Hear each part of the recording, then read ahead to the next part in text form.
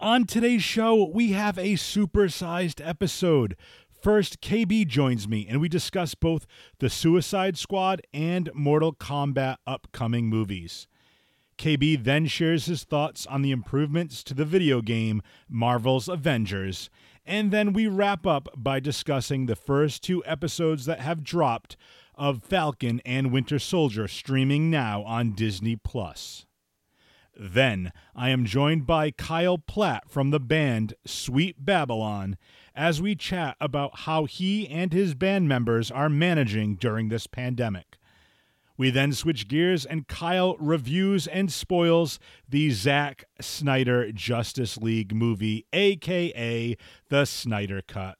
So join us, will you, on this super-sized edition of Free Your Geek. By the power of Grayskull,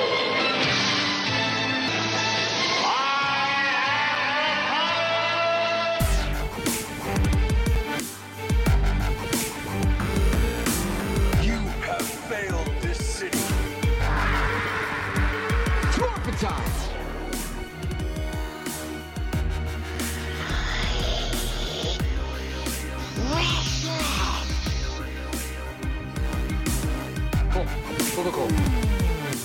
Winter is coming.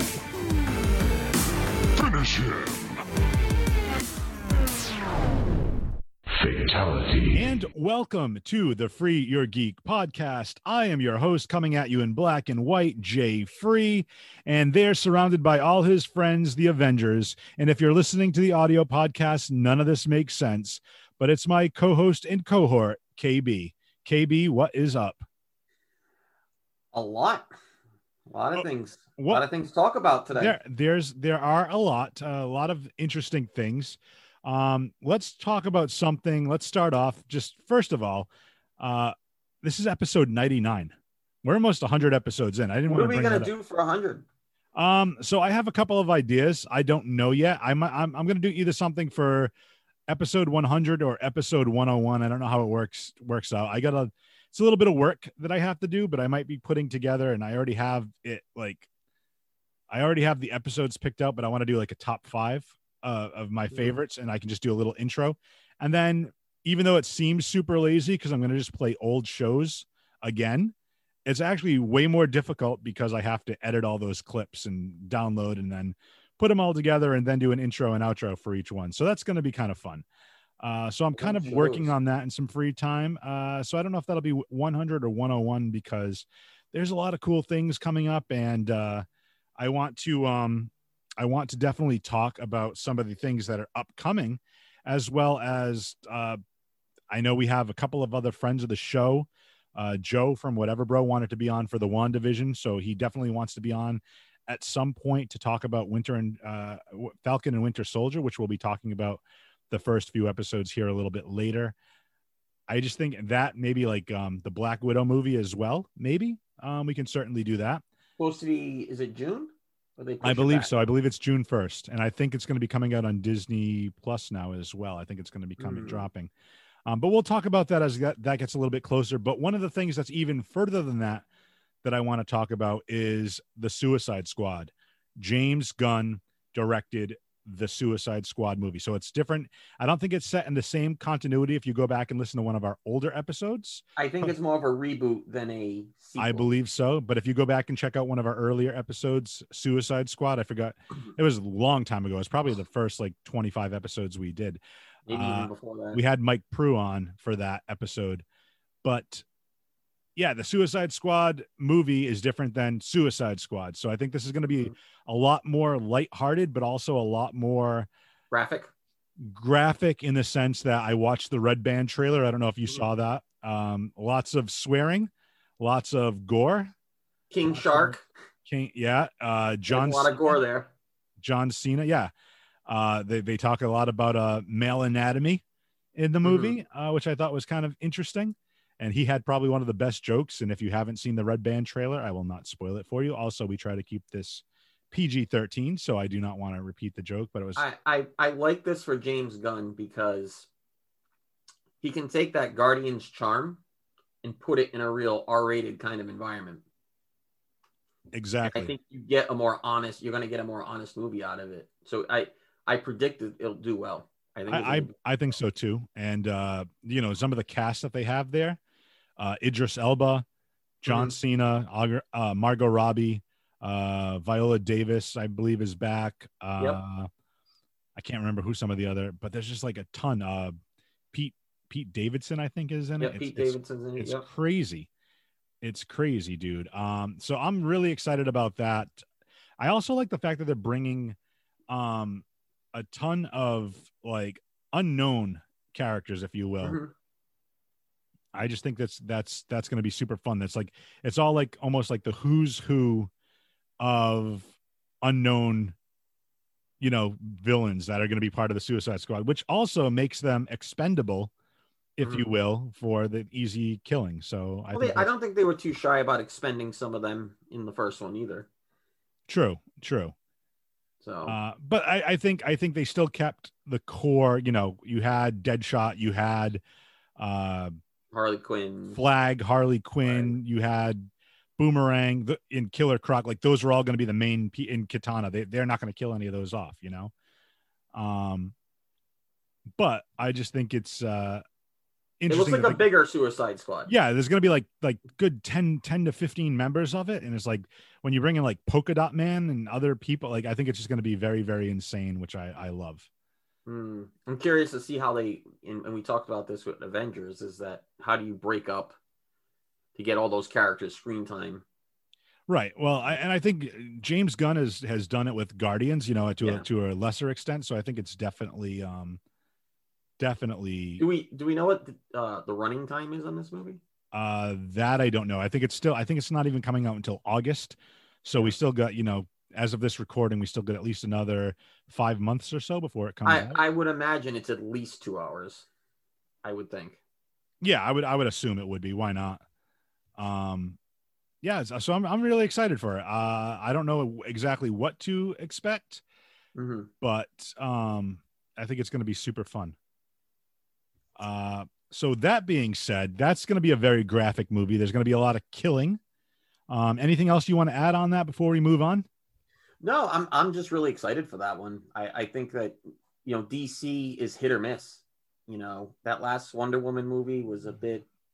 Well, yeah, it was a different vibe. I definitely agree with that. Wonder Woman 80. I'm not going to say it's bad.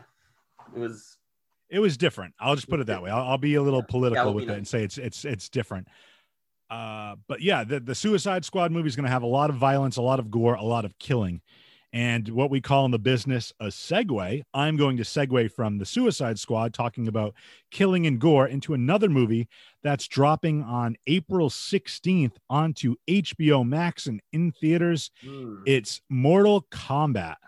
I am so pumped up for this movie. What have you seen any of the trailers yet? I know I sent it to you. I don't know if you. I checked that one out, and I want it to be good. I think just by the casting alone, I think it's gonna be phenomenal. So let's rewind back a little bit. The original Mortal Kombat movie, I believe it was what, I want to say it was like 1995, 1997, something like somewhere that. in that area. Yeah, it was like the early to mid 90s, and then that one was actually decent enough. Yep. It does not hold up as well today because there's a lot of CGI, and the CGI just kind of takes you out of it because obviously technology changes. And then they had Mortal Kombat Annihilation, which was absolutely horrendous in my opinion. Yeah, I don't even think I watched the whole thing. No, it was horrible. It was horrible. But there was one more, wasn't there? Wasn't there another one? No, because I'm actually reading. I thought there was another one. There was an animated flick. Maybe that's what I'm thinking of. But yeah, so I'm actually reading the Wikipedia page right now, and it said in 1997, Robin Show's original Mortal Kombat contract was a 3-picture deal. But after the release of Annihilation, it was shelved due to Annihilation's poor reception and disappointing box office performance. So now we're doing this one, and I just want to talk about some of the cast here. So I'm not as familiar with a lot of the roles that they've been in before, but they have Louis Tan, who is going to play Cole Young. He's a British actor and model known for his roles in Netflix's Iron Fist the AMC series Into the Badlands. He played Shatterstar in Deadpool 2.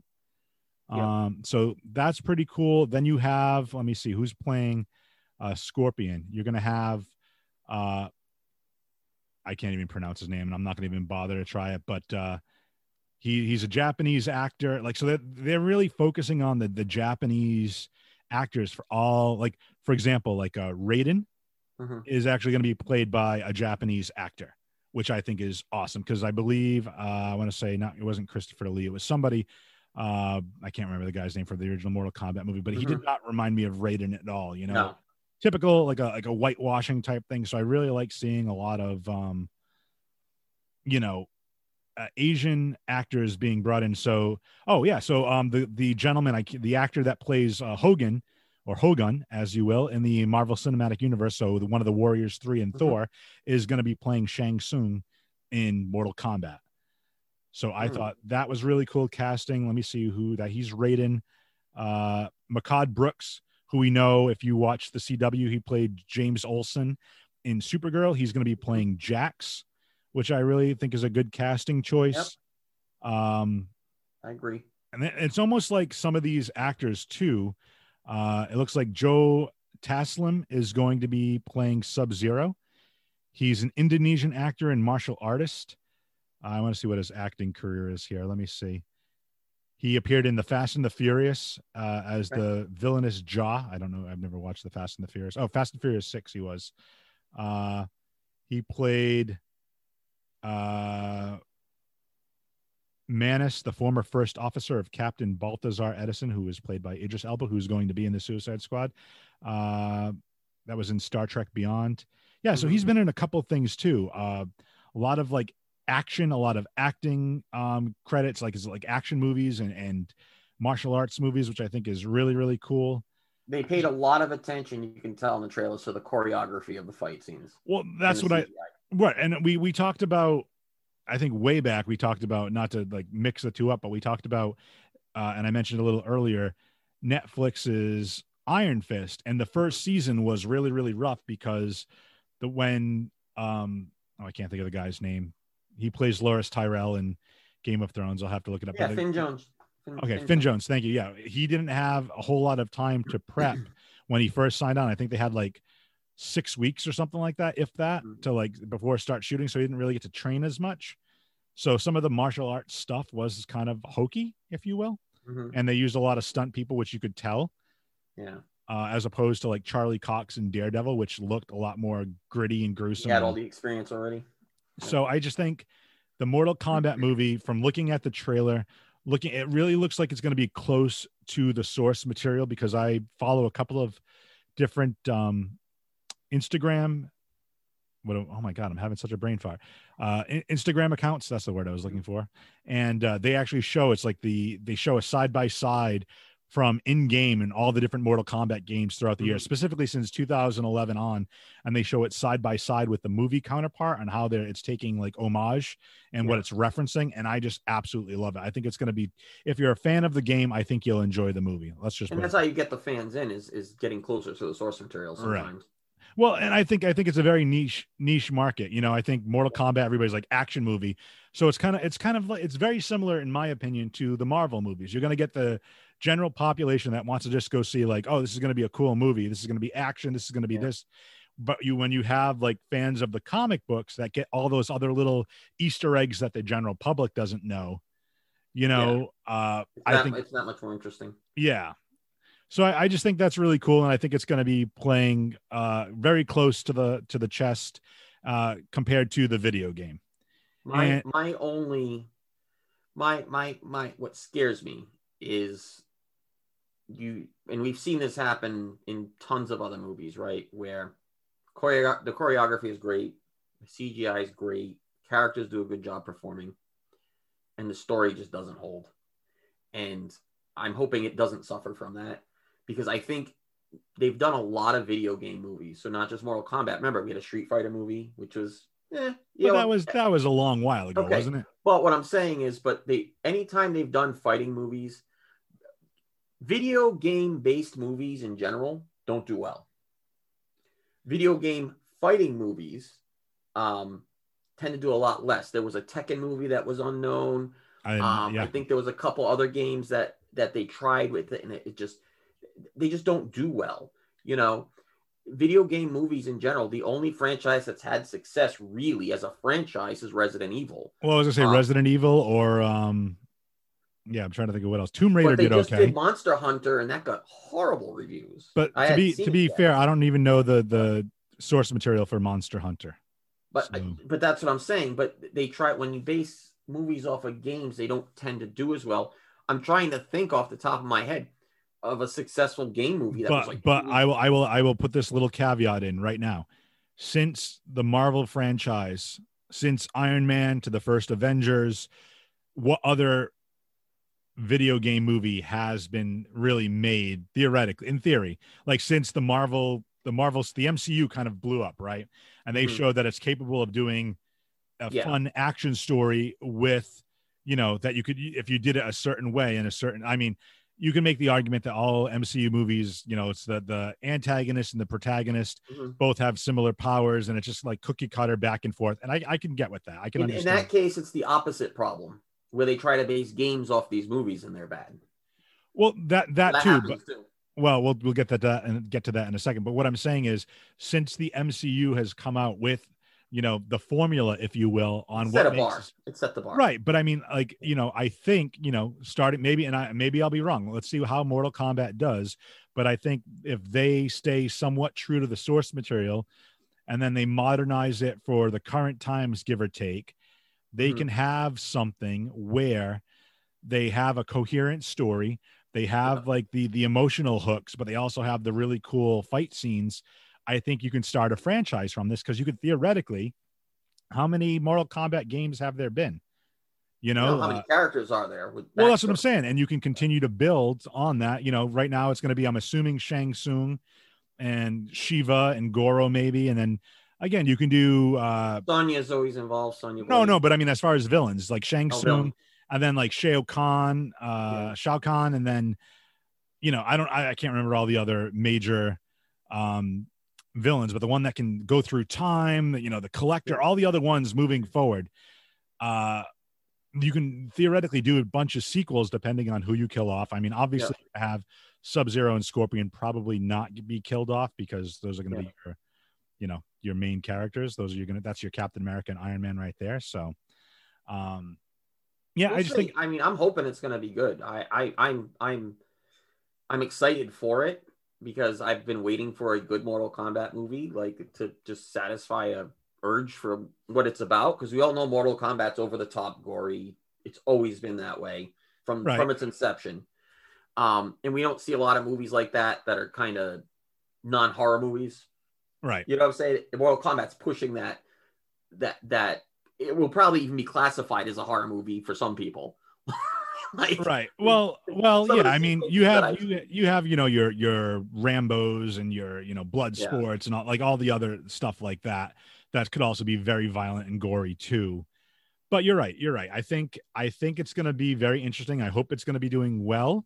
But check it out on April 16th on HBO Max, or go, depending if you're vaccinated or if you feel comfortable going out in public, go check it out in the theater, you know, because the theaters could use some help too.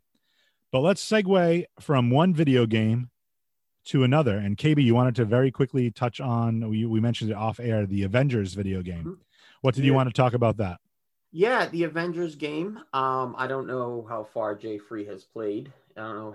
Have you touched the Hawkeye material yet? I have not. Kate Bishop was the last I finished the Hawkeye material. It was really good. I really thoroughly enjoyed it. Fantastic. But the game has the same problem. It's this is repetitive, the same map. Get to that material, you're just like, you know, in that material is amazing. And that's the weird thing about it, is the material is just through the roof on how good it is, graphic wise, the storytelling, the voice, like everything, like the money they're dumping into this game. I don't know how much longer they can support it, because I was just checking out a YouTube video today about somebody who's talking about how poorly the game is doing online. So they used, I guess, Steam. On Steam, you have a way of tracking who's playing. Like, you can look at a game and see who's playing by the hour. Right. and they're down to like 400 people a day sometimes. That's crazy. Nothing Right. for traffic on a game like that, right? Like now this Hawkeye material probably boosted it a little bit, but it's going to go back down. Obviously, like I said, like for me, so let me ask you a question though. So real quick, when they talk about online, are they talking about people like teaming up and playing like multiplayer online? Or I don't know how Steam gets their numbers. Okay, because I was going to say, is that players? And to your point, I think it's just people on the game playing. Yeah. Well, to be quite frank, what I feel about the game is that, and I don't know if they haven't coded it yet or if they're working on stuff, but from some of the things I was reading is even with like the Hawkeye mission, like it's almost done after the fact. So there's no real interaction with like Hawkeye and Hulk. There's no like speed, what do you say? There's not a lot of character interaction. No interaction. Yeah. Character conversation, yeah. Yep. But I mean, even with everything else, when you have like, the main core characters that were already designed for the game and you're doing a mission, they comment on things that are happening, around them. Like Ms. Marvel would be like, whoa, Hulk, don't be smashing, everything around here. Yep. There wasn't even a lot of that in the content. Like, even like you probably remember there'll be all standing in an elevator or something or a lift. Right. They have like a little side conversation and it's just not really there. But then again, I haven't played with the character enough to interacting with all the characters. So, but I don't think the dialogue was recorded for that. So that's to me is the other biggest issue, is not just the repetitiveness of, if that's a word, of the maps, but in the same maps and the same things. It's just like kind of like a gear hunt. Like it's like a slow grind type thing. Yep. But after that, it's like all these other characters, you said you're going to update this. Like, what are you going to roll a new character out every 6 months? I think they just announced maybe Black Panther. Well, no, that's the next part I was going to get to on this is Crystal Dynamics, Square Enix. They released a roadmap for the next year. Okay. And well, not the next year, but coming this year, the next 6 months, whatever it is, introducing a lot of new things into the game. So they're going to be doing Omega level hives that I guess are a lot harder for those people that are playing multiplayer. Right. But problem with that is you've lost a lot of the hardcore players already. Right. You know what I mean? So that's, you needed to do that in the beginning. That's what I'm saying. DLC for a typical video game comes out like maybe 4 or 5 months, But also but see, now that's not even true, because if you buy a season pass, especially for a lot of fighting games, they release a character every 5 months. Right, but that's what I'm saying. Like, how it's almost been out for a year already, right? I forget, give or take. But those fighting games also have a history. That you're talking Tekken 7, Soul Calibur, whatever. Like, that's a little different. This game has no history behind it. But they're also doing, they're increasing the level cap, so you can go beyond level 50. They're adding cross-platform, so not cross-platform, at least cross-generation. So if you're on a Series XS Xbox, you can still play, or PS4 and PS5 people can play together. Yep. Which they should have anyway. That should be a given, right? Especially with the console shortage, that should be a given. The other thing that they're going to have is they're going to have a patrol mode in the Wastelands. So part of the Hawkeye content, the most recent one, is there's a wasteland in the future. Okay. So they're going to have this like patrol land where you can supposedly do anything you want with your team and have all these extra missions in it and things like that, objectives, which might bring that kind of open world gameplay feel, you know what I mean? Where they're more in a sandbox than they are kind of following a kind of story driven mission, so to speak. Not story driven, but very singularly,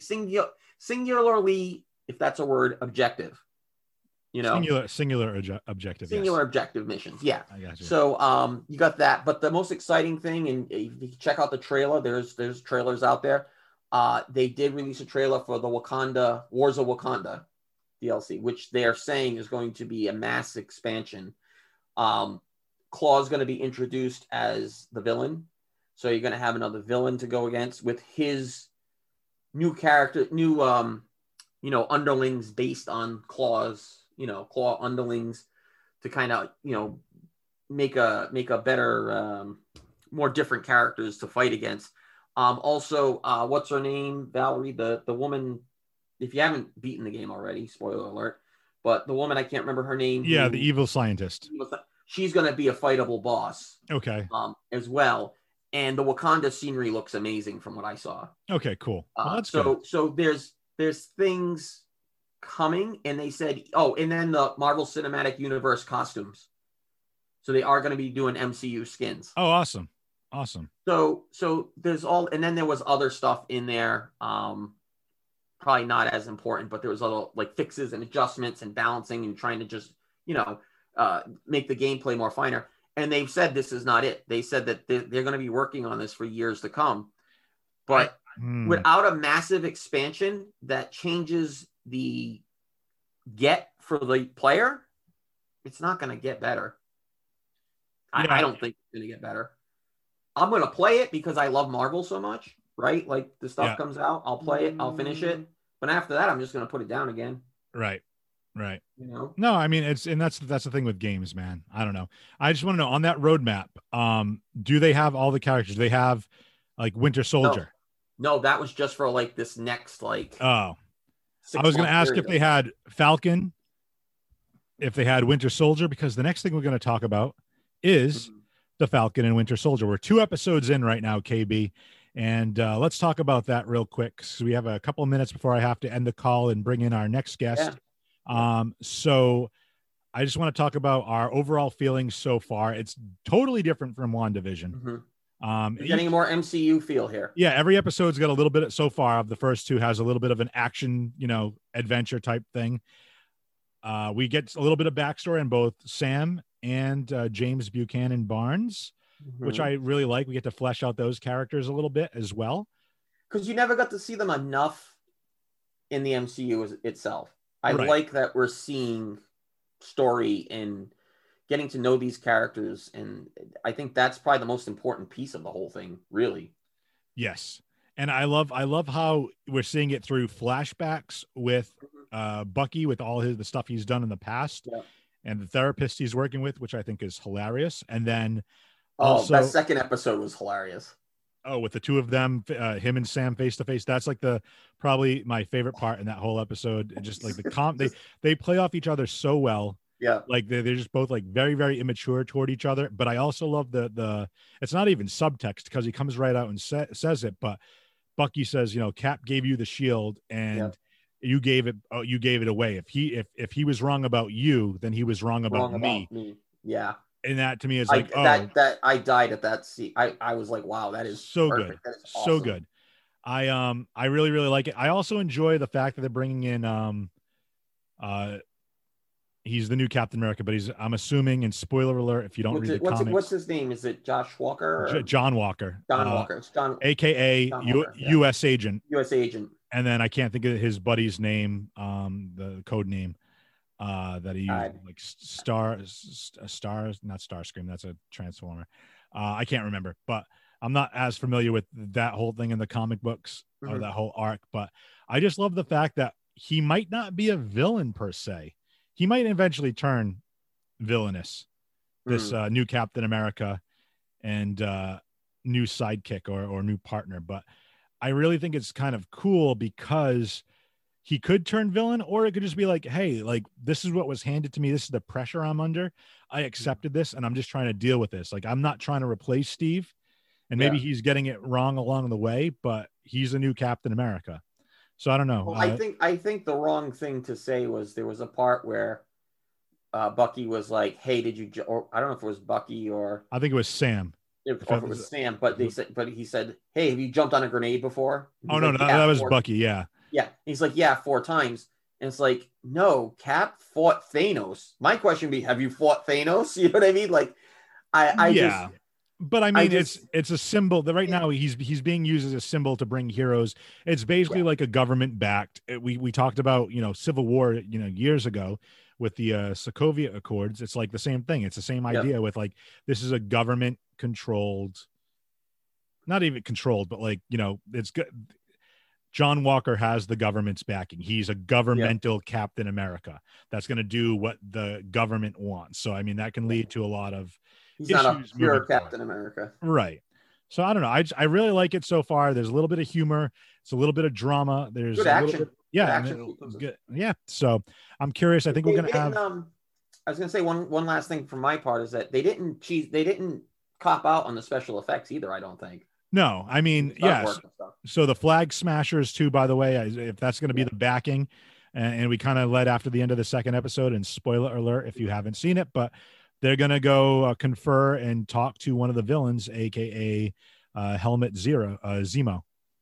Mm-hmm. Baron Zemo. Baron Zemo. Yeah, I think they call him, it's Helmet Zemo, but I don't know. Yeah, I'm very curious to see where that goes. The next Is episode. that going to be the same actor from Civil War? Yes, it was. They showed him at the end of the second episode. So yeah, I can't wait to see it. I am wondering when he's going to get the purple mask, and when we get to it, when we recap, I'm going to work very hard to get our friend Joe from Whatever Bro Films, who's been on multiple Marvel podcasts with us. We're going to try to get him on. But we're going to take on our first podcast. Man. He was. Should be on our 100th episode, really. Well, I don't think we're going to do a Marvel 100th episode. I think we're going to do a best of, and then he might be on 101, maybe starting fresh on another. That would be good too. Yeah, put him on 101. Maybe we'll do that at the tail end of Falcon and Winter Soldier. So that sounds good. But we're going to take a break right now, ladies and gentlemen. Those listening and those viewing the podcast, we're going to just come right back. But those listening to the podcast, we'll take a break, and we'll be back with a very special guest to talk everything about Justice League Snyder Cut on HBO Max. After these messages, we'll be right back. 4041media.com is your one-stop shop for fresh, locally sourced media. In addition to the Free Your Geek podcast, there are a number of informative and entertaining podcasts that you can find at 4041media.com. If you're into movies, check out Movie Theater Time Machine. The cast of Nick, Kaz, Dan, and Jocelyn take a trip through movie history. And if you're more into the murder, mystery, and motive, check out the Psych Your Crime podcast. Host Nicole Mann takes a deep dive into both the how and why people do the terrible things they do. Want to exercise your body and your mind? Join Nick Tabor on Honest Fit Talk with your trainer Nick as he dispels myths, misinformation, and other hurdles to work on your physical and mental health in a safe manner. And do you like sports? How about sports history? Then come on in, sit down for a bit, and let Brian tell you some of the history of the New York Yankees on the historic Pinstripes podcast. And if you're more into the mystical side of life, then join Haley and sometimes Jelly for some tarot card readings and occasional shenanigans on the Moon Tribe Tarot YouTube page. Are you more of a video gamer? Well, 4041 Media is home to a number of different Twitch streamers. Check out Mr. Bojangles 1984 as he grinds his way to becoming a professional streamer. Spoiler warning, he's already pretty damn good at it. Gizmo 508 is all about low-key game streaming. And Reclesis is on his quest for a world record or several on speedrun.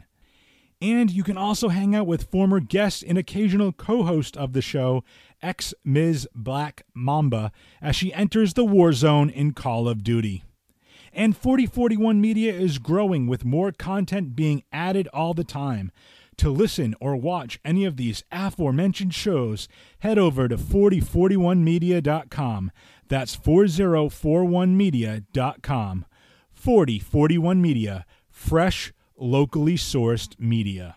And welcome back to the Free Your Geek podcast. I am your host, Jay Free, and we have wrapped up all the talk of Falcon and Winter Soldier, the Suicide Squad movie, Marvel's Avengers video game that KB wanted to talk about, and KB had to jump out. So I just upgraded my co-host a little bit here. You may remember this gentleman from the band Sweet Babylon on one of the episodes way back in the day called Geek Speak with Sweet Babylon. Ladies and gentlemen, my co-host for the second half of this podcast, who is going to regale me with his review of the Snyder Cut of the Justice League movie, Mr. Kyle Platt. Kyle, welcome to the podcast. Thanks for having me. Yeah, see, that was all off the dome, man. First of all, I got to say, and I mentioned this to you before, I already like how you set up your room. I see the Justice League DVD right behind you. Yeah, set it right up. I love the mic right there. You're rocking the new Justice League shirt, which I absolutely love. Right. That's right. phenomenal. And Support that Batfleck. you have, yes, we'll get to that in a second. And over your, I believe it's your left shoulder. I don't know how, if this thing is mirrored or not. I'm assuming it is. Yeah, we have, why don't you let us in on who that funny creature is? So that creature that's over there, that's Tommy the giraffe from our band Sweet Babylon. He's actually, if you're familiar with the band, he's actually on each and every single one of our album covers. He's all the way in the back in that one. And he's also in the mugshot ones of our new album, New Beginnings.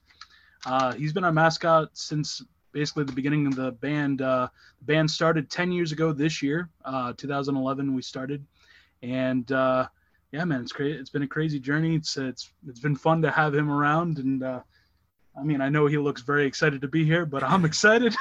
Dude, I got to say, so a couple questions before we actually have you get into the Justice League Snyder Cut movie. And I will say, if I didn't mention it in the opening intro that I did of the podcast, for those watching the video, we are going to spoil this movie. So just be aware of that.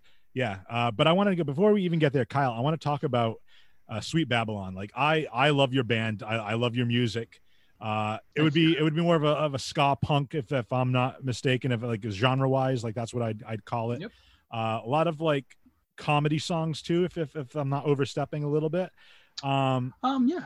But I think you know, I love the kind of like the mix that you have. But obviously we're in the middle of this pandemic, so what are you in the band doing to keep yourself busy? As of right now, what we've been currently doing is basically we have a practice every week. We've been working on some new material. We're getting ready we're trying to hopefully have a show at the end of the year to celebrate our 10 years this year. So that would be the goal. But as of right now, we're just taking our time as everyone else is. We're just, you know, writing new songs, getting ready for album number 4. And yeah, we're just trying to figure out ways to basically get people out there. That's why we started actually our new website where you can buy physical copies of our CDs. If you don't mind me plugging in, that's Sweet Babylon. That's sweetbabylon.bigcartel.com. Okay. And I physically wrap it up myself and I mail it to you. It's been fun. We got a couple of orders. We have one of our t-shirts on there as well. So it's really cool to send out merch to the people. And I try to put a little personal thing in there with every order, just as a big thank you. We still have our Bandcamp account as well to do digital music as well, because I know everybody's not into the physical stuff. So if you go to bandcamp.com, sweetbabylon.bandcamp.com, you can buy our music there digitally. Besides that, we've been just working on new music. We're trying to make sure that the dust isn't, you know, getting too hard on our shoulders. I mean, last year we were planning on doing a lot more. It's crazy to think that 2020 is already done. We did a couple shows last year. And in 2019, like we got to open up for the Mighty Mighty Boss Tones at Hampton Beach. And we were kind of like excited to like see where 2020 was going to lead us. And sadly, it didn't just affect us, it affected the entire world, sadly. So, you know, one day at a time, that's how we look at it. And we're hoping for 2021 to be kind of that switch. He's already got his vaccine rolling. I'm still slacking, but I'm going to be again on that. And hopefully we're going to be out on the road soon and hopefully with some bigger things. And can't wait for that new album to come out, because I'm telling you right now, I'm excited for it. I can tell by just either your voice, man, like the excitement in your voice, your tone. So I'm excited for you, and I really want to kind of go back real quick, and we'll put all your websites, all your plugs, we'll plug all the things that in the description of the podcast, and I'll even like share it to Facebook and whatnot on our page, and I'll tweet it out and all that fun stuff. But what I really like that you said right there is like, even just the DIY, you're doing everything yourself with the physical copies of the CDs. Even if you put like a little personalized thank you, I think that's great. I think, you know, to your point, like I think the momentum for everybody got stalled in 2020. Like everything was like, everybody had like things going on and everything just grinded. Yeah, I guess that's the best way. It's grinded to a halt. And yeah, it's just, it's stuff, but it's cool that you're taking that and you're kind of segueing, okay, well, you know what? 10-year anniversary of the band's formation. We're going to be working on a new album. We're going to be doing all these other things. So even though you can't necessarily go out there and play for crowds right now, and where you had that momentum going, at least now you can say, okay, well, we're staying focused. We're doing what we need to do at this time right now. And then hopefully, like you said, by the summer, everything, I mean, I don't think the virus is going away anytime soon, but if, you know, people that choose to get vaccinated or don't mind going out and wearing masks to these shows and, you know, for lack of a better term, like keeping safe even at these shows, but still going out and partying and have a good time and listen to good music. Mm-hmm. I definitely think I wish the best for you guys for that, because I'd love to be able to go to a show, you know, when you guys are have like a summer show, because I got my first shot of I get my first vaccine, so I'm on my way to getting vaccinated. So I'd be right out there. I don't know if I'm a little too old to like mosh pit or anything else that might be happening at your shows. So I might be back chilling with like a lighter, swinging it back and forth. Yeah. But you know, I'll be enjoying myself, man. Yeah, I mean, it's with the way, like last year we did a couple shows during COVID. We did get to experience it. Like it just felt different from that aspect of like we played a couple shows behind plexiglass. We did a couple shows where, you know, people in the audience had the masks on. We were further away. You know, it's like, you know, people had to sit down for the shows. So it's definitely different, especially when you're playing behind plexiglass. I'm going to say during the whole show, I had to keep constantly staring at myself because the lights are on and it's just a mirror. So you can't see anybody. You're like, hey, this guy's really enjoying the show. Yeah. All right. This guy, he knows every word. All right. But yeah, I mean, I'm totally with you. Like, I would love to, you know, start heading out more. But obviously, we want people to be safe as well. Especially, you know, I'm not going to be in the mosh pit either. I just turned 30 this year, and I'm currently on the end point of a back injury. Earlier in March, I threw out my back, and it's slowly getting back to normal. So, yay, old age. You know, it is what it is. You sleep wrong, and then you have to be like in a wheelchair for like 3 days. Yeah. I get that. I get that. No, totally. One of the other cool things I want to mention before we get into the Justice League, and I'll we can talk about it if you want. And this is going to be kind of like from left field and a curveball, so I don't want to embarrass you too much. If you don't want to talk about it, we don't have to talk about it. But I have to say, your TikToks, I love watching you on TikTok. Because not only do you do like comedy sketches on there, but you can also show off some of your singing ability and your vocal range. I don't know her name, so I'm going to butcher this, but there's a woman on there that asks you to duet a bunch of stuff. And I think my favorite TikTok of you is when you're doing the verse of Among Us. Oh yeah. I really like, I highly recommend that. Her name was Alexa Chalnick. Okay. That's yeah. So what she basically does is she always does something. She basically sings whatever, like pop culture. I don't know if it's the same woman, but I know somebody else does. There's another one, similar woman who sings from the opposite perspective of whatever the song might be. So like she does. There's another girl that does one she sings it from the vantage point of Delilah from the Plain White Tees. Hey there, Delilah. So it's the same song, but she does the verse from the other side, which I think is pretty cool. But this is a little bit different because this woman talks about different things with like pop culture or whatever else is going on, and then like gives the duetter, I don't know if that's whoever's doing the duet with her, I don't know what the proper phrasing is for that, to like sing a verse and respond to what she's saying. So she does a whole thing about Among Us, and you talk about how, you know, I forget, I don't play the game, but I know, like, you know, who the real killer is and all that fun stuff on Among Us, whatever you call the terminology. This is why I sound old. So I just really enjoyed it. Yeah, that was a songwriting challenge. That's why I love doing, try to be as creative as I possibly can. My TikTok I started doing because of the coronavirus and keeping indoors. Like I was really bored. I used to make YouTube videos when I was younger. You can find them on YouTube somewhere. I've done all of Sweet Babylon's music videos so far, where I filmed it, edited. I even did a TV show for basically just a little bit before the band started. It was a late night TV show where it was called Late Night with Uncle Fright, where I was the editor, director, writer, And I wasn't a personality on the camera. I just was behind the scenes, and it was a lot of fun doing that. And I'm all self-taught.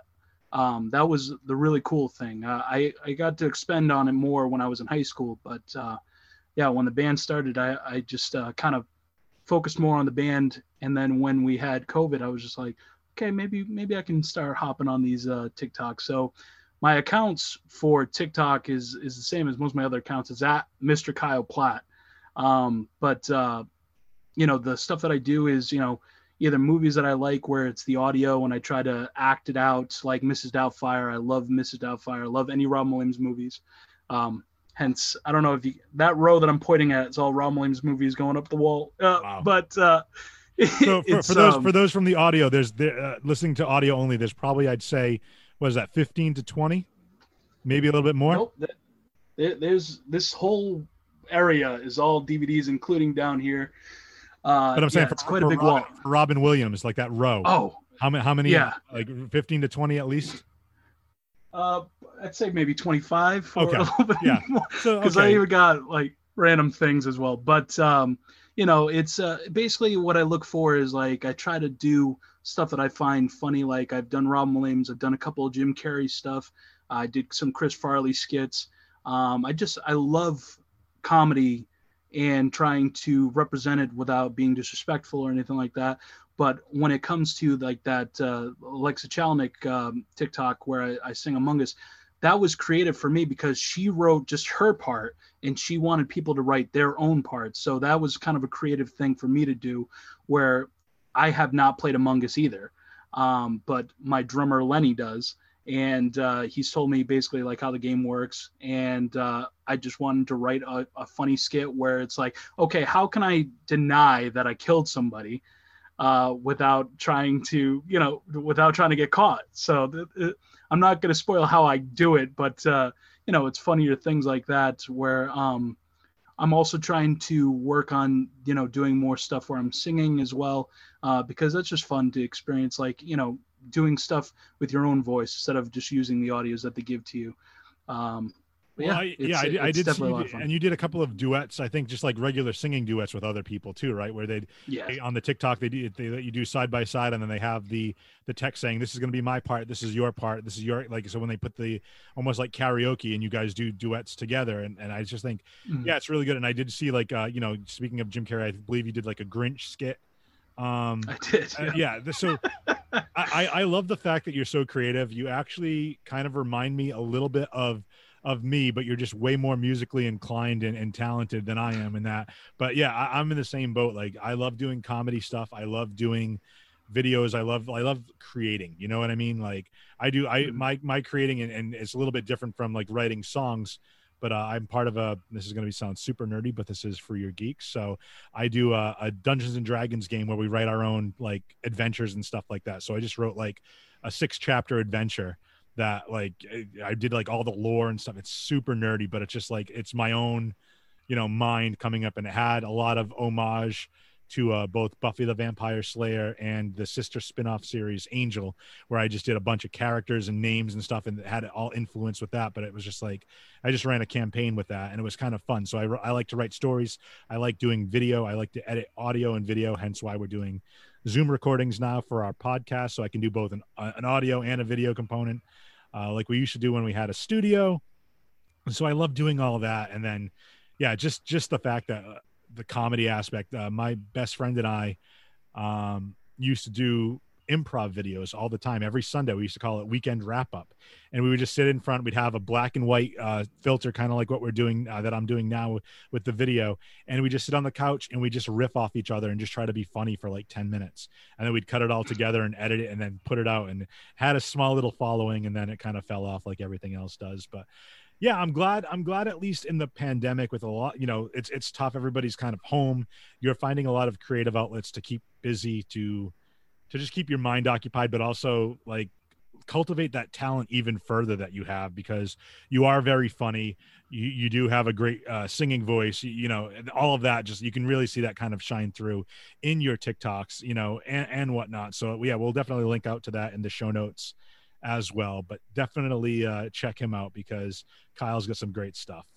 Thank you very Speaking, much. speaking, you're very welcome. Speaking of great stuff, you reached out to me a while ago and you said, "Hey man, when are you doing an episode on the Snyder Cut of Justice League? Because I want in." And luckily for you, sir, KB has not watched it yet, and 4 hours is a big commitment for any of us right now. But being a fan of the DC movies, we were previously, you were not here for this, but we talked about the Suicide Squad, the James Gunn Suicide Squad. The Red Band trailer that dropped looks phenomenal. I'm so glad he's going to put all these obscure characters and bring them to the forefront, even if he kills them off. I can't wait to see what they're going to do with that. But on more of a darker level, if you will, a grittier level, not even darker, let's say grittier. We have the Snyder Cut version of the Justice League. So I'm going to let Kyle kind of take the lead with this and run with this, but I want him to review what he loves about this movie. So there are going to be spoilers. So I want him to just give his overall thoughts of the movie, some of the things that he liked and how it like almost exceeds expectations, because for those unaware, Snyder did have to drop out when the original film was being made. I wasn't sure if it was his daughter or somebody in the family had passed, so he had to step down, and Joss Whedon stepped in. And again, I love Joss Whedon's mind. Apparently, the blowback that's coming for him now, with him being a difficult director to work for or mind to work for, that's neither here nor there for any of us to judge. But his vision versus Snyder's vision, from what I've seen so far, and to be quite frank, I think I'm on part 4. It's really cool because they break it into like different parts, like different chapters almost. Yeah. So I just think I just started chapter 4. So I believe I'm like halfway done, and I like what I see. It's just, it's a big time commitment. And when you're working, a 9 to 5 and you got other stuff going on, it's kind of tough to like be like, hey, take 4 hours at the end of the night to do this. And, but I want to kind of turn the reins over to you, sir. I want you to give me your overall thoughts, and then I'll tell you what I like so far when we get to that. If we get to that part, I'll tell you my favorite part so far of the 4 chapters that I've seen. So please take it away, sir. I'm like, oh, all right, my turn. But the Justice League that we got originally in 2017, I remember being so stoked. Just because, like, hey, we get to see, Ben Affleck come back as Batman. For me personally, I know a lot of people are against Affleck and like they don't like his portrayal of Batman. To tell you the truth, after watching the Snyder Cut, my band is so against Affleck to a certain extent. Like they're like, he's not the best one. All right, relax. But for me, I really do feel like this movie truly has him shine as Bruce Wayne. The 4-hour running time for me personally, I sat through Avengers Endgame, which was over 3 hours long. With it just being an extra hour longer, for me, I was like, I'm ready to go. I'm ready to sit down. I set up my couch and I was just like, okay, let's do this. I'm going to have a big drink right on the side. We're going to just relax. We're going to see what happens. Pause for pee breaks. But, otherwise if I was in the theater, I would have rushed to the bathroom and came right back. It definitely was worth the wait. I was saying to some friends where I was just like, this version of the movie, I don't think we would have gotten 2017, minus his daughter passing and stuff like that, which I really do feel like it was a good move on his end to be like, hey, I'm going to be there for my family. This movie can wait. I really felt Warner Brothers probably should have waited and probably, went with Zach's ideas and stuff like that. I know there was a lot of fighting in between on both ends. But I feel like that they probably should have just, waited for him to finish it up, only because it just like that's a family tragedy. And, no job comes before family comes first. Yeah, absolutely. Yeah. Well, I would argue real quick, because I just want to do a quick counterpoint to that. I would argue that it's a good thing that they didn't wait for him, because my thought would be what would the studio have him cut from that movie? Yeah. With all the backlash that, has happened. And now that they said that, hey, this was not Snyder's vision, like now we can see the unedited, unbridled vision that he had for this movie, which is, from what I've seen so far, awesome, by the way. I just wanted to put that out there, but please continue. Yeah. What I was going to also say with that is that even though that they didn't wait for him to finish it, when he did finish it, there's a lot of added things that he didn't even originally plan on. Like we got to see Jared Leto. For those, like we said, it's spoilers. We get to see Martian Manhunter, and it is so amazing to see these characters being brought back. I really said to a lot of people that this movie was going to be Ben Affleck's and Jared Leto's redemption, because going back to Ben Affleck, I was saying he makes an incredible Bruce Wayne. I 100% believe he is the best Bruce Wayne. When it comes to Batman, I would love to see his own solo movie to experience him in his own element as Batman, because I feel like we have 2 movies now where he had to share that spotlight, so he doesn't get those big action scenes like we got to see in Batman vs Superman: The Ultimate Edition. We got to see a little bit more. We got to see a deeper dive into that, and we got to see that awesome fight sequence when he's trying to save Martha. No, but in Justice League, we get to see, a little bit more of that, and we get to see a lot more of him as Bruce Wayne. And I really do believe that he fully gets it. Like he said himself, he's a comic book fan. We're not going to count Daredevil here. We're going to talk about the DC. We're not talking Marvel.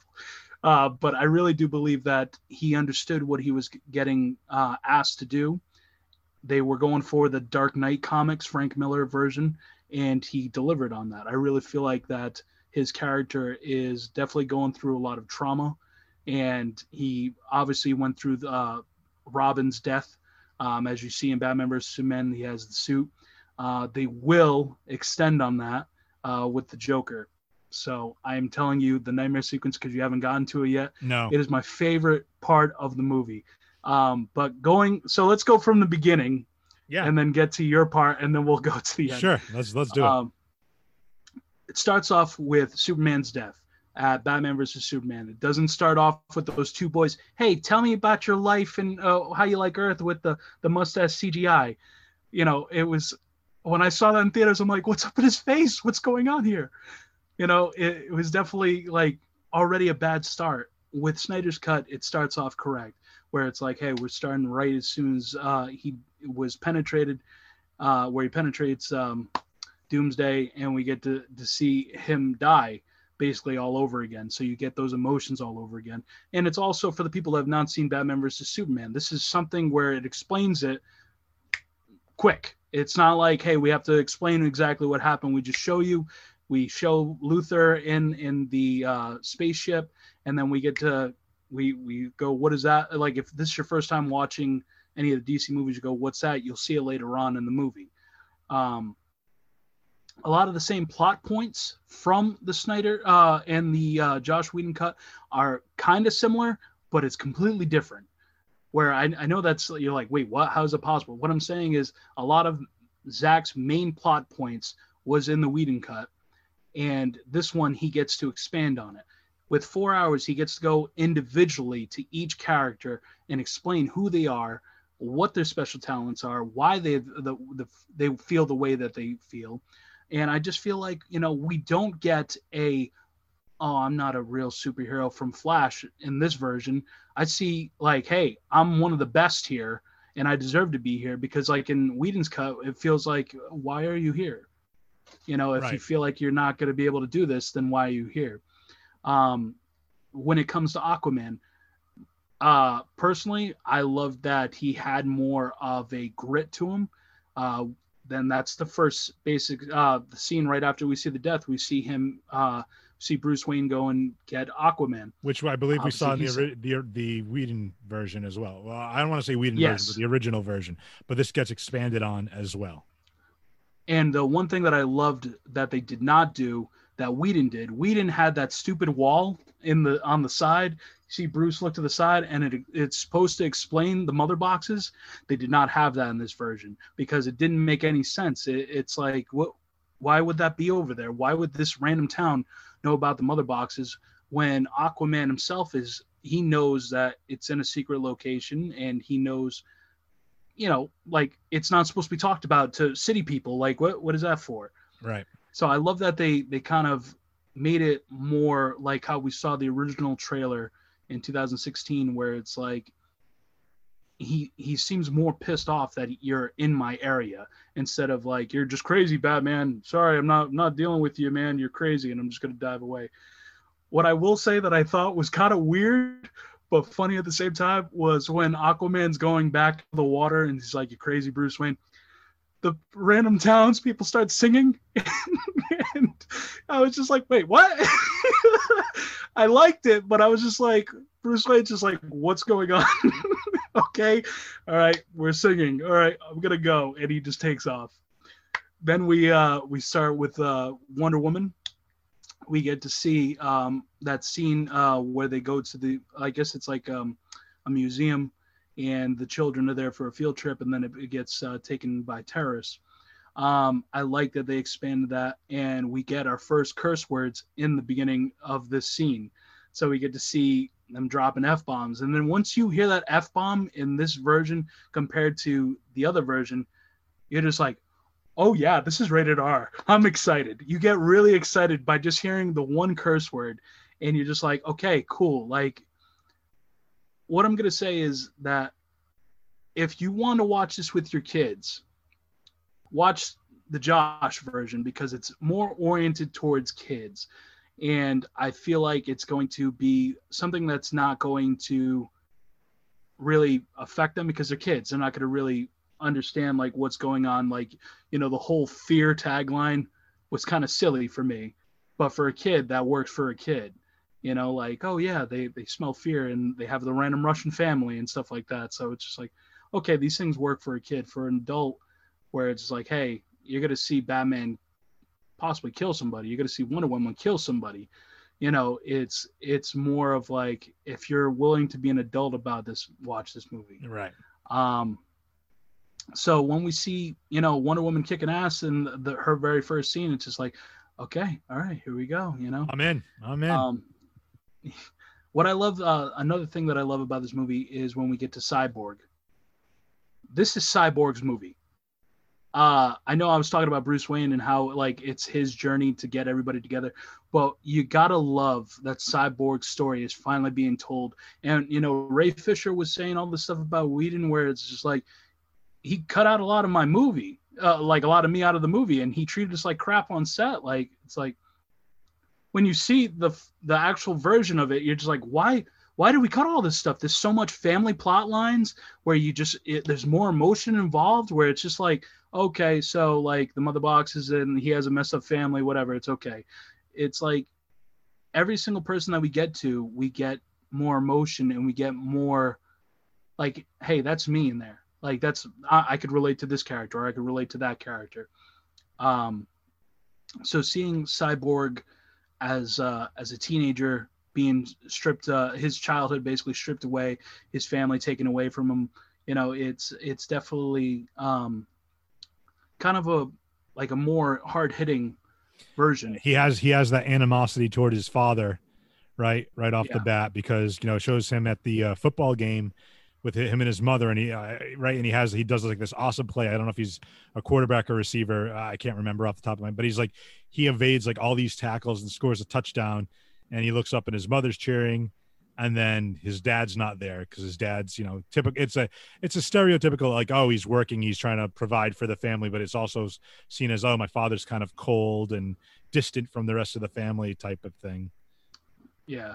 The one thing that when I first saw the Justice League movies and stuff like that, like whether it's Whedon, but watching the Snyder cut as well, it personally just makes me smile every time we see Cyborg's dad, because for me, I love the Blues Brothers, and his dad is in Blues Brothers 2000, where he plays the other brother. And I'm just like, yo, all right, cool. I'm seeing him in a movie again. All right, this is great. And I know he's a well-talented actor. He's a great singer as well. But it was just like kind of exciting to see him, you know, where it's like, oh, all right, cool. All right, let's see where he goes. That's cool. Yeah, my favorite, I don't know if it comes up to that point if we're going to get there, but the Flash introduction where he's applying for the job. I don't know if we want to talk about that or if you're gonna get to that, but that's been my favorite part of the movie so far. Yeah, because I think Go ahead. No. Sorry, I love I love how he's we have seen the scene where, Bruce Wayne's at his place, then he throws the Batarang and everything gets slowed down. I think there was like a statistic online about how much like slow motion they use in this movie, but I love the fact that he's applying for this job at like this pet store, and I'm assuming he makes eye contact with this gorgeous woman. I'm assuming it's going to be Iris. I'm assuming that's supposed to be Iris, and she gets into a kerfuffle with it's a stereotypical guy driving a big rig, drops his burger, and now all of a sudden his car's about to collide with her. She goes flying through the air and everything slows down, and Barry Allen rushes out, saves her, makes eye contact with her, and the car I think also hits like a hot dog stand. So he ends up, the woman who's interviewing him looks around for him, and then he's in the pen with the dogs, and he's got like a hot dog. And I thought it was like, for all the seriousness and grit of the movie, I think that was just like a great point where it's kind of like a little bit light to just kind of lighten the mood just a little bit. And I feel it was a good break from like all the dark, which I think is a good mix and a balance that you have to kind of make there too. I definitely feel like his comic relief for this movie is done correctly in this version, where I feel like there's too many like Flash jokes that are like, it's not landing correctly. In the Whedon version, everybody's telling jokes for no reason. Like Bruce Wayne is not really a jokester. Like he'll make like his one joke where I was like, that's a Bruce Wayne line, is, oh, what's your superpower? I'm rich. Right. Like that's a Batman line. Like that's a Batman joke where he's like, he knows that he's very somber, and he's very like he's been tormented for years. Like he doesn't have like the luxury like everybody else had. He lost his parents, even though he's rich, doesn't mean that he had a great life. So when we get to hear lines like, oh, did Steve Trevor tell you that? Like, it's like, oh, what? Shut up. What are you talking about? It's kind of refreshing to see these jokes land a lot better, where he was like, he pulls out the hot dog. He's like, oh yeah, these dogs, like when they get scared, it's better to have a meat treat for them and stuff like that. I'm like, that's brilliant. But that scene alone, like it just gives him more of humanity. Like even with the scenes with his father in the jail and stuff like that, like you feel that. But like when you see like just like the generic, like, oh, a resume, oh, here you go, like, right, all like the little idiosyncrasies, paper, like, yeah, it's like that's real, like that happens, like everybody has that happen to them, where they're just like, oh shit, I forgot my resume at home and stuff like that, even though he could go, all right, here's my resume, but Ezra Miller, I'm seeing him in this version makes me excited for the Flashpoint movie. Like I am so ready to see what he's going to accomplish next. And it definitely was like kind of like a breath of fresh air to see like them from the standpoint. But going back to what you were saying about the slow motion, out of this movie, I will say my only big gripe that I have, like it's not a real gripe, but it's like we probably could have cut down some of the running time to get rid of the slow motion. Not everything had to be in slow motion. That's my only problem, is because like I love the plot points, but there's one scene where the Amazonians are running away when Steppenwolf comes in, and she's running away, obviously in the tunnel, and it's in slow motion. And I understand that, like, yeah, that's an intense shot. But then when she's out, she's running away, but she's like this big on the screen, and there's nothing else except scenery and this one person, and she's running away in slow motion. I'm like, you didn't need that there. Right. You don't need that there. You could have put that in more real time. And the cyborg scene where they're all screaming in the crowd, yay! Like they're all in slow motion. You don't need that. Right. You could have did that in real time. Like if you want to slow it down just a little bit, but I want to say one thing before we move on to one thing regarding the Flash, because you mentioned the Flashpoint movie. Are you a fan, and this is just off the cuff, but are you a fan of any of the CW shows? The DC CW shows? So I have not seen many of the shows. Like my drummer is, and my bass player are. They've watched all the seasons of Flash, Green Arrow, Supergirl.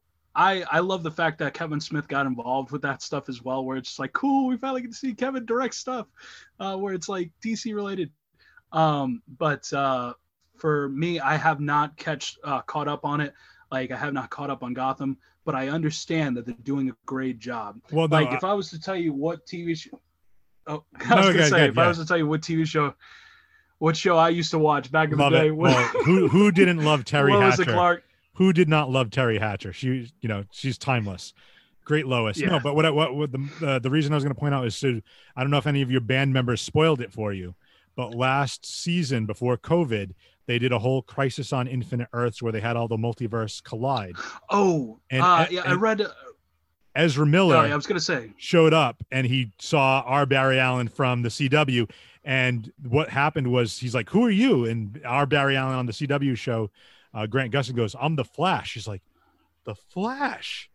That's a good." So I think that's how he's going to get his name, is he's going to go back in time and see Grant Gustin in the multiverse when he opens up, when the universes start separating. Because at the end of the Crisis storyline, the crossover that they did, they combined all the CW shows into one universe, but then it essentially reset the multiverse. So now the movies are one multiverse. The HBO Max series are on different universes and multiverses too. So like Swamp Thing and Titans and all that are all different universes. So I think it's really cool that they ended up sneaking him in. And if you haven't seen it, I'll send you the YouTube video of that. I So remember them talking about that episode, because like I remember hearing we were going to hear Mark Hamill, not Mark Hamill. We were going to see Kevin Conroy as Batman. I remember hearing that we were going to see the return of, I forgot the actor's name who plays Superman. Kane. Todd Ingram. No. I was Todd Ingram from Scott Pilgrim. He played Superman in Superman Returns, I think. Yeah, he plays Ray Palmer in Legend. Well, he was playing Dr. Ray Palmer in Legends of Tomorrow. Brandon Routh is all right. the guy's name. Yeah. But Yeah. he played the Atom on the DC's Legends of Tomorrow. He was on Arrow as the Atom, and then he segued over to DC Legends of Tomorrow. But then he double dutied. He played Clark Kent and Ray Palmer, back to back. So I thought it was kind of cool. That is really cool. But I love that you got. Sorry. I was gonna say I love that DC is finally giving like fans like it seems like they're trying to do their best with pleasing fans. Like I know the TV shows have been trying to give more and more, because like, hey, this is every week. Like we have to deliver every week for us to continue on the show and keep it going. When it comes to the movies, like I really feel like our Justice League that we got in 2017 was a very big letdown for me personally. I kept trying to tell the band, I'm like, yeah, Batfleck was awesome in that. And they're like, what are you, crazy? Like, he wasn't good. And I'm like, no, he was good. Like, please, just believe me. And then, like, when the Snyder Cut came out, as of I am recording this with you, the band talked to me last practice where they were saying, oh, we started watching it. My drummer, Lenny, he finished it. He said, oh, I thought it was great. My bass player is still watching it as far as I know right now. But they seem to enjoy it more, where I'm just like, all right, this is what I want, but what I feel is to skip forward a little bit as we deal with Steppenwolf and everything like that.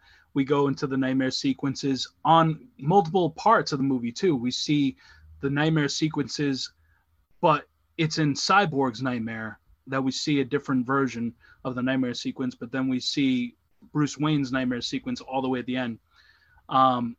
It leaves you wanting more, and the fans are like, please give us more. We want more. We want to see more of the Snyder Cut. It's a completely different movie for me personally, where like Steppenwolf looks completely different. Right. He seems more of a force not to be messed with, but then again, it kind of reminds me of like, hey, I'm this big bad guy, but you don't even know what's behind me. Like, and we're talking about, Darkseid, and, like when you see Darkseid for the first time, it's like, oh my God, dude. I remember watching reading comic books of Darkseid and just being like, oh my God, man. Like if they ever made him into a movie version, like I wonder what that would be like. And we finally see it. Like, to wonder why he was cut from the original movie blows my mind. You know, like it's like why would you cut this out? But I feel like maybe this was just a cut for time where they were just like, this is going to be way too long if we keep it. But I'm just like, that's just lazy writing, because then you have no chance of a sequel. And the way that the movie kind of ended for 2017's version is we see them on top of like whatever the, you know, Steppenwolf was in. I guess it's like a crater type thing or whatever. It was up like, I don't know. Yeah. But they're standing on top of it, and then we get credits, and we see Lex Luthor and Deathstroke, and they're like, "We're gonna start our own league." Okay. Cool. Awesome. Yeah, yeah. Like, are we getting a sequel? What does that mean? Do we get a sequel? And like nothing came from it, so we got an Aquaman after this version. We got a Wonder Woman after this version, and it's just like it's like, oh well, this doesn't make sense. That doesn't make sense now with the Snyder version, where I forgot who said it, but they were just like, oh, you know how like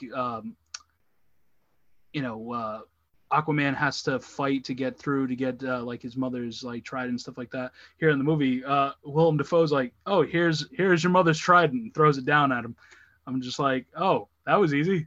Right? Willem Dafoe, by the way, yeah. I was so happy to see him. I was gonna say, I was just like, yay. I was like, Green Goblin's in this? That's kind of cool.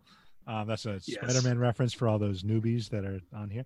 No, don't tell Harry. Yeah, right. The only major issues I have, and it's more because I don't mind it being dark. I've kind of come to grips, and I don't know how you feel about Batman versus Superman as a movie. We had a podcast. Loved it. See, we had a podcast early on where my co-host KB ripped it to shreds. I wrote a whole like blog about it that I was not a fan of it, but that's more the purist of me, that the fact that I still don't like seeing, like, I agree with you that I love Batfleck. Don't get me wrong. I loved how he played Bruce. I loved the Batman aspect of it. I like the scene in Batman versus Superman where he like, I think it's like he takes out like all these, it's like in a warehouse or something where he comes up through the floor, and I love all that. That was great. My problem is that I still, and granted, like knowing that it was like more of a Dark Knight Returns Batman is kind of like set that at ease. But my issue was that he was way too loosey goosey with making things explode and destroying things. Like I'm like, this is Batman. Batman's got one rule: he does not kill. You know, and that's his whole thing. So this is a Batman that's kind of lost his way now that I understand that. But still, my biggest gripe, and I get it to an extent, but to me, it was like a couple of different plot points, and I might be totally wrong, and correct me if I'm wrong. But I mentioned this way back when we did the Batman versus Superman episode. You have one side of the bay is Metropolis, and then you have the other side of the bay is Gotham. So there's only water separating the two. So the whole problem with Batman in Batman versus Superman is Clark Kent, a.k.a. Superman, has a problem with Batman. It takes nothing for him to fly across the bay and find him and take care of him. It'd be super easy, no pun intended, for him to do that. I still want to like hold true to like, okay, well, Smallville should be in Kansas. Metropolis is the, big city in the state of Kansas. That's why, you go from Smallville to Metropolis. Maybe it's a couple hour drive or whatever. And that's fine. Cause I grew up, with Smallville. I don't know if you've ever seen Smallville, but I kind of like how they set that up, that, Smallville is, we got to drive into the city. It's like for me, from driving from our area up to Boston, you know what I mean? Like, okay, I get that. Mm-hmm. We're in like these small towns or whatever, small cities, and we got to drive up to the big fancy city of Boston, whatever. I don't know. I'm just, but to me, it's like, and then Gotham was always kind of like Chicago, you know what I mean? Or New York, like whatever that. So to me, it should feel like a little bit more of a separation. So you have like each, for lack of a better term, urban legend with the Batman and Superman, like they can be separated in different parts of the country rather than, hey, we're right next to each other. You know what I mean? That's my only major gripe with it is, but again, you're setting up that world.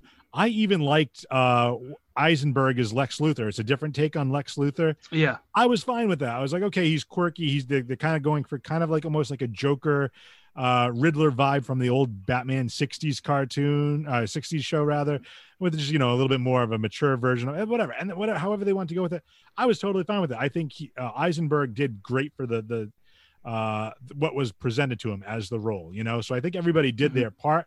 And I think that the extended version of Superman versus Batman is a lot more, was it palpable or palatable? I think it's palatable, in the sense that, I still have a problem with like, oh, that's Jimmy Olsen. Bang, bang. All right, you're dead, Jimmy Olsen. Like, that's Superman's best friend. Like, you're just going to kill him off like that without him ever meeting Clark Kent, like, because he's helping Lois or whatever. Like, okay, I get it. You're taking those, artistic liberties with that. And it's like, but if you're doing a sequel, why aren't we going to see Perry White and Jimmy Olsen and like, the whole Daily Planet type of thing. So just little things like that was what kind of threw me off with Batman versus Superman. But from what I've seen so far in the Snyder cut of the Justice League, yes, it's a very long movie, but at the same time, to your point, it breaks down and introduces all the other characters. To me, it's like the anti-MCU. We were talking a little bit before the break, myself and KB, about the MCU and how we were talking about video game movies and how, the MCU kind of showed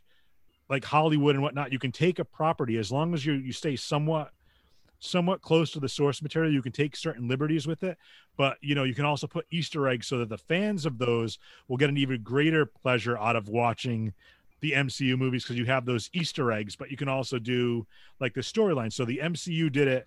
Here's all the individual movies. Here's Iron Man. Here's Thor. Here's Captain America. Here's the Guardians of the Galaxy. Here's Ant-Man. Boom, let's put them all together, in an Avengers movie or, Infinity War Endgame. So you already have an idea of who these characters are. With the Snyder cut, it's almost they're doing the reverse. So I think it needs to be that length because, like, as you mentioned, you're going to spend a little bit of time getting some backstory on the Flash, on Cyborg, on Aquaman. So then when those solo movies come out, you already have that introduction to them in this other movie. So I think it needs to be, I thought the thought process behind it that Snyder did to introduce and give a backstory for each one of these characters, I thought was brilliant. So, yeah, I feel like that, like for me personally, I feel like the movie breathes. And that's the big point, is that you feel like for me, like I said, the 4 hours for me didn't feel like it was 4 hours because like you have a lot going on where you're having a lot shoved in your face, but it doesn't feel like it's being force fed into you. You feel like you're like, okay, I'm slowly getting this. Okay. All right, what do we got going on? And what I love that DC is doing is obviously Marvel is trying to, like, Marvel and DC, they're comics. So they're like, we want to show you what comics can look like in real life. And we're like, I'm for it. Marvel kind of went with, this is one big story. We're all going to tie in together. The original Hulk movie, we're not counting that one. The one with Edward Norton, we're kind of going to count it because Robert Downey Jr. is at the end of it. But Iron Man on, these are all together. What I love about DC's now kind of taking a part of is where it's like you're reading random issues of your favorite like characters. So like, to put an example, like, right, we have Joaquin Phoenix's Joker. Has nothing to do with Jared Leto's Joker, has nothing to do with the franchise at all, period. It is a separate, it's like literally where you're in the comic book store, hey, I want to get Joker number 75, and oh, here's Joker number 1 of a different version of Joker, like Joker White Knight or whatever. And you're like, oh, this is totally different than Joker's, other stories, the Killing Joke. Right. So I feel like with Robert Pattinson's Batman movie that we're going to get, I'm kind of excited, but I'm kind of not excited. I kind of want to see more Batfleck. And I feel like they're trying to do like that, where it's like, hey, this is Batman Detective Comics and this is Batman solo comics and stuff like that. Right. So it's like, we're going to try to see that from the original plot point. The original plot that I heard from the Ben Affleck versions, we were supposed to have basically an Arkham Asylum movie where Batman goes from one level to it was basically like the Arkham Knight video games, where he's fighting character after character after character, leading to the big character at the end, basically like that Bruce Lee movie where he has the tower. Yep. We basically see that happen in Arkham, and I would love to see that movie, especially with Batfleck as because he already knows all these characters, even though like we haven't seen these characters played before. With his age and everything like that, it's going to be like, well, he knows what he already has a history with them. He already has the history of, so it's kind of, and I like that because to your point, I think is you're taking a look at it from a different perspective, because this is a ventured Batman. All the other Batman stuff we've seen for the most part, even back in the Burton Batmans show the origin story, him becoming Batman, introducing the Joker, right. Batman Begins all the way to the end. Like even with, The Dark Knight Rises, right? Was that the third one with Bane that I can't think of now? Yes. So it's like we are given a time jump that it's been X amount of years and Batman's being hunted. So we've only really seen, even in the Christian Bale Batman, we've seen him fight essentially Ra's al Ghul, Ra's al Ghul. I'll never call him Ra's. I'm a total proponent of the animated series. It's Ra's al Ghul. That's what I call him, the animated series. So it's Ra's al Ghul, and then it's, he looks into the Joker. He's fighting crime. There's probably not a lot of big bads, but he has the Joker and Two-Face, and then it's like, oh, now Batman's the enemy. Time jump. Okay, now here's Bane. You know what I mean? Like, but you also forgot one more. You forgot one more. Scarecrow, and obviously. It's Cillian Murphy, man. I love Cillian Murphy. Big Peaky Blinders fan. Just love the fact that Cillian Murphy was in all three as well. I'm just like, yo, this is great. I love Cillian. He's the Scarecrow is one of my favorite villains, and I thought that was probably, everybody talks about. I mean, everybody talks about Heath Ledger Joker, but also I can't think of the actor's name who plays Two-Face or Harvey Dent, but I thought he did really well. Earnhardt or something. Aaron Eckhart, that's what it is. And then and then the Scarecrow. Like I think all three of those, and Liam Neeson is great and everything, but I mean. And then Tom Hardy too. But like, just to me, it's like the Scarecrow is just such a great villain. My favorite two villains in the Batman mythology. Actually, I were to do a top three, it'd probably be Scarecrow at number 3, Two-Face at number 2, and then the Riddler at number 1. Like a certain member of your band I know is a fan of the Riddler. Yep. But yeah, I love the fact that it's just like people fighting Batman on different levels. And I love the I guess relationship he would have with certain characters. Like I think the animated series did it right with Two-Face, not to get too off topic here, but like Harvey Dent and Bruce are friends, you know what I mean? And then it's like, it's that much more tragic when he becomes Two-Face, and as Batman, he has to stop him and is trying to save his friend from going down this road. And, it does such a great job with, like, to me, the animated series still holds up. That's all I'm basically trying to say.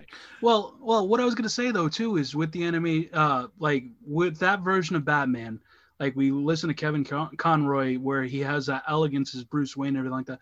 I really feel Ben Affleck is giving us that portrayal where it's like he lost to Robin. And it's not like we're dealing with, George Clooney, where, he's fighting with his Robin, whatever, and it's like, bad card, never leave home without it. That's the greatest scene in the movie. Hey, don't get me wrong. George Clooney was, he's a great guy. They have bat skates right into their boots. They can just hit the button and they turn into skates. It's great. Hey, listen, chill. No, but it's like. What I love the most is like we kind of see him like taking like that mantle. Like personally for me, how my Batmans go when it goes for Batman, I would say we got Michael Keaton, we got Christian Bale, and we got Batfleck right there. The rest I could go and digest and go over. But when it comes to Bruce Wayne's, I think Affleck's number 1. We got Keaton number 2, and I'm gonna put Christian at 3 only on the grounds. I didn't like that anytime like he had to deal with certain people, he had to act like he was drunk, where he's like completely obliterated. But when Ben Affleck does it in Batman versus Superman, we see him just go, excuse me, I had a little bit too much. Nice shoes. Like it's not overbearing, but he's still keeping that class and he's still honoring the name, the Waynes, and when it comes to, now we're going back to Justice League. Yeah, I was like, thank you for segueing back, because I get off topic all the time. So please go ahead. So what I was going to say is, you might have just dropped off on me. You might have just froze up. Oh man. See, you're back. You're back. You just cut out for. I'm sorry. It was a great. No, it was a great segue. Oh, it's telling me my internet. Damn you, Comcast. It's saying my internet's unstable. I might have to plug in, but no, it was just it was interesting because like you're like, oh, the one thing I wanted to say, and then it just cut off, and I was like, oh my god, leave us like hanging on the thread, man. Well, hopefully this. What I wanted to say, it Yeah. was no, but to explain like coming from the whole perspective of the movie. So let me kind of go to the ending because the Awesome. ending, like it does, it's we see the nightmare sequence at the very, very end. So hey, if we run out of time, at least we got to the ending. Right. We deal with a nightmare sequence, and then we see Ben Affleck wake up from it. And I'm sorry that I'm going to spoil it for you because I know you haven't seen Nope, it. But that's okay. it's Do it. So amazing. Do it. So he wakes up, and what's funny, what kind of made me giggle is it's Skinny Affleck. We have a Skinny Affleck at the end, and I'm just like reshoots, and I'm like, I was totally cool with it. I wasn't upset or anything. I was like, I don't give a. I'm like, yo, Skinny Affleck. All right, cool. So he's at the end. He wakes up. He gets out of his bed, and then we see Martian Manhunter floating down. He's like, hey, you guys are trying to save the planet. I want to be there to help along too. And then he says, you know, Bruce, you've done very well getting everybody together, and you would make your parents proud. And without skipping a beat, Ben Affleck as Bruce Wayne goes, I sure hope so. Tugs at the heartstrings, man. Tugs at the heartstrings. You know, That's it's awesome. It's definitely a beautiful scene. And basically that's how we end the movie. And the sequel is supposed to take point from Martian Manhunter's here. So let's continue to save the world. I personally wish, this is just an opinion, I personally want and hope and wish that Warner Brothers is just like, they're seeing how HBO Max has been shut down from people wanting to watch it. It's done great numbers. It got so many subscribers for an app that I was like, when I originally heard it, HBO Max was coming out, I'm like, cool, so we're never getting that. Until the Snyder Cut was announced for it, I'm like, I'm getting that.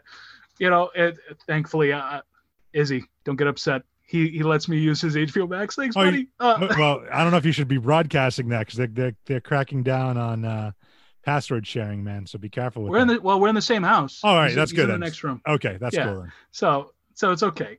But anyway, I just love that that we seriously are seeing like this chapter close, and I'm just hoping that we get to see it move forward, not just like, hey, this is what I was doing in 2016. Right. Thanks. Right. Well, here's hoping, and I mean, I think, like you said, the proof is in the pudding, based on the views and the amount of hits it's getting with the the views and the streaming and whatnot on HBO Max. So hopefully it like opens the eyes to be like, hey, let's continue this vision. But speaking of continuing on, if you were to rate this particular movie with 10 being the best and 1 being awful, what would be the numeric value you would rate this if our listeners were to go out and stream it on HBO Max now? So I actually said it on my Facebook as soon as I was done watching the movie. I wrote a small little thing. I gave the rating an 8.9. I didn't give it a 9, only just on the grounds of just the slow motion. And the thing is, I also didn't give it a 10 either, because like I didn't want people to say, kiss ass, he loves Ben Affleck, whatever. He's just gonna say that because he's he's all on Affleck and Kevin Smith's junk. I'm like, no, that's not it. But if I was to honestly give it an honest rating, I'd probably give it an 8.9. It was such a spectacular movie. If you just wipe away the old version and you just literally look at this from a fresh palette, where you're just like, you're going into this as a completely different movie. You just got to, if you haven't seen the other version, don't see it. You don't need to. It doesn't matter anymore. What I'm hoping for is that we get it on DVD or Blu-ray, because as you can see, I'm a physical kind of person. Yeah. You gotta keep those discs, man. Got to keep them, because the thing is, everybody's just like, well, why do you collect so much? I'm just like, well, I'm going to tell the honest truth. If I run out of internet, like if I lose internet, or if if an app like Netflix, like, right, everybody's like, oh, I love watching The Office. It's off Netflix now, and now you got to get Peacock. Right. And then even So it's like, and not that I want to play the whole woke culture, but they're starting to remove episodes and stuff, obviously, because there's sensitive stuff, and these like, even so, real quick, I'll put this quick aside. I'm a wrestling fan. I'm hearing that Peacock now, the WWE network, is on Peacock, and they're removing stuff that might be too controversial from old episodes and pay-per-views and stuff in the past. So if you go to watch a WrestleMania, because it might have something that might be a little less sensitive in today's day and age, they actually remove it off the act. So you're not necessarily, and I get it and I understand it, but it's just, again, if you want to relive that particular memory, if you have the physical copy, then you're golden. Yeah. And, you definitely get to hold on to more memories that way. Personally, that's why I like having, physical copies of my CDs. Oh, where you can can buy you get those? Yeah, let's plug away before we get out of here. You can get these CDs at sweetbabylon.bigcartel.com, and you can totally buy them, and I will mail them to you. And you can have all the lovely artwork that I personally made. Like, I took these photos, I edited this shot. There's Tommy in a police room or whatever. I don't know. He's getting questioned. Where were you the night of April 19th? Yeah, April 19th, man. I was talking with you. No. There you go. Yeah, no, yeah, it's 29th. Okay, excellent. Yeah, so let's plug all your social one more time, and then I'll throw a Cerebro suggestion out there. So go ahead and feel free to plug whatever you need to plug. So if you want to follow me, as you were talking about, on my TikTok, you can follow me at Mr. Kyle Platt. That's also my Twitter, and my Instagram, because I got it hacked a few years ago. My Instagram is at Mr. Kyle Platt 24. Please go check out my band's Twitter and Tumblr. Not Tumblr. Instagram. We're at Sweet Babylon Music on one of them, and we're Sweet. So it's Sweet _ Babylon _ music on I believe Twitter. You're gonna make me take out my phone right now and look. All right, but it's Sweet. You can look us up, man. We're the only ska band as Sweet Babylon. But if you want to listen to us, we are available on all media outlets. That's including Spotify, Pandora. We're even on iHeartRadio, so we can play the iHeartRadio Festival. Hook us up. So I just pulled up real quick. I just want to point this out. I was trying to look, and the first video that shows up on my Instagram is Mr. Kyle Platt 24 talking about somebody stealing his identity from Texas. So again, yes, I recently deal with a scammer phone call, so I got to give them a little payback. So all that information will be in the show notes as well for the podcast. So type in For Your Geek wherever you get your podcasts, and you'll see the show notes with all this information. I'm going to have Kyle email it all to me just to make sure it's all on the up and up and everything he wants to include. I'll keep that all in the show notes. I also want to talk about we do this bit now called Cerebro Suggestions, and it's just like something that I think our audience would like. Friend of the show, and he has his own podcast called the Chuck and Brad Podcast. I believe he's from Warren, Rhode Island. Chuck Staten recently went, and this kind of like segues and comes full circle, actually did a video documentary shot and edited for Tell 'em Steve Dave with Kevin Smith and a bunch of other guys. He went to Red Bank, New Jersey to Jay and Silent Bob's Secret Stash and did a whole bunch of filming and editing. And they're all on Kevin Smith's YouTube page now, where he did all that edit and he put together a 3-part documentary. I will include the links under the Cerebro Suggestions in the show notes. And then you can follow me at, I don't even know what my, JFree82 on Instagram, and For Your Geek on Instagram, as well as Twitter. And JFree the Geek, our website, I'm actually reworking that right now because you mentioned, Kyle, Tumblr. I actually had my web address pointing to a Tumblr, but now I made a nice little Google site instead and started putting some different stuff on there. So I'm going to be segueing over to that and not necessarily pointing to a Tumblr in case that ever goes, the way of the dodo. But yeah, so follow us all on there. And Kyle, thank you for being on the show, sir. Great review of the Snyder Cut of the Justice League.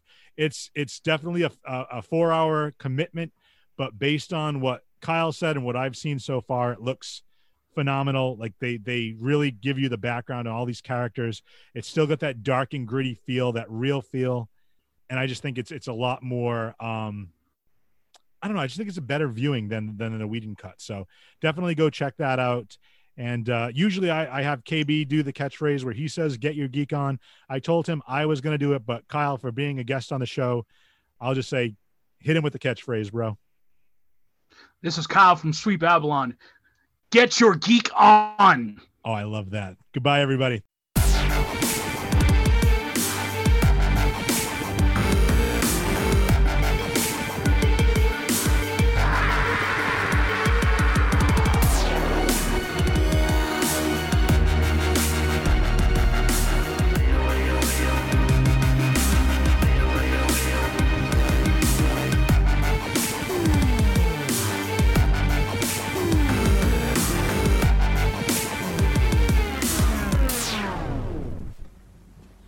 You're still here.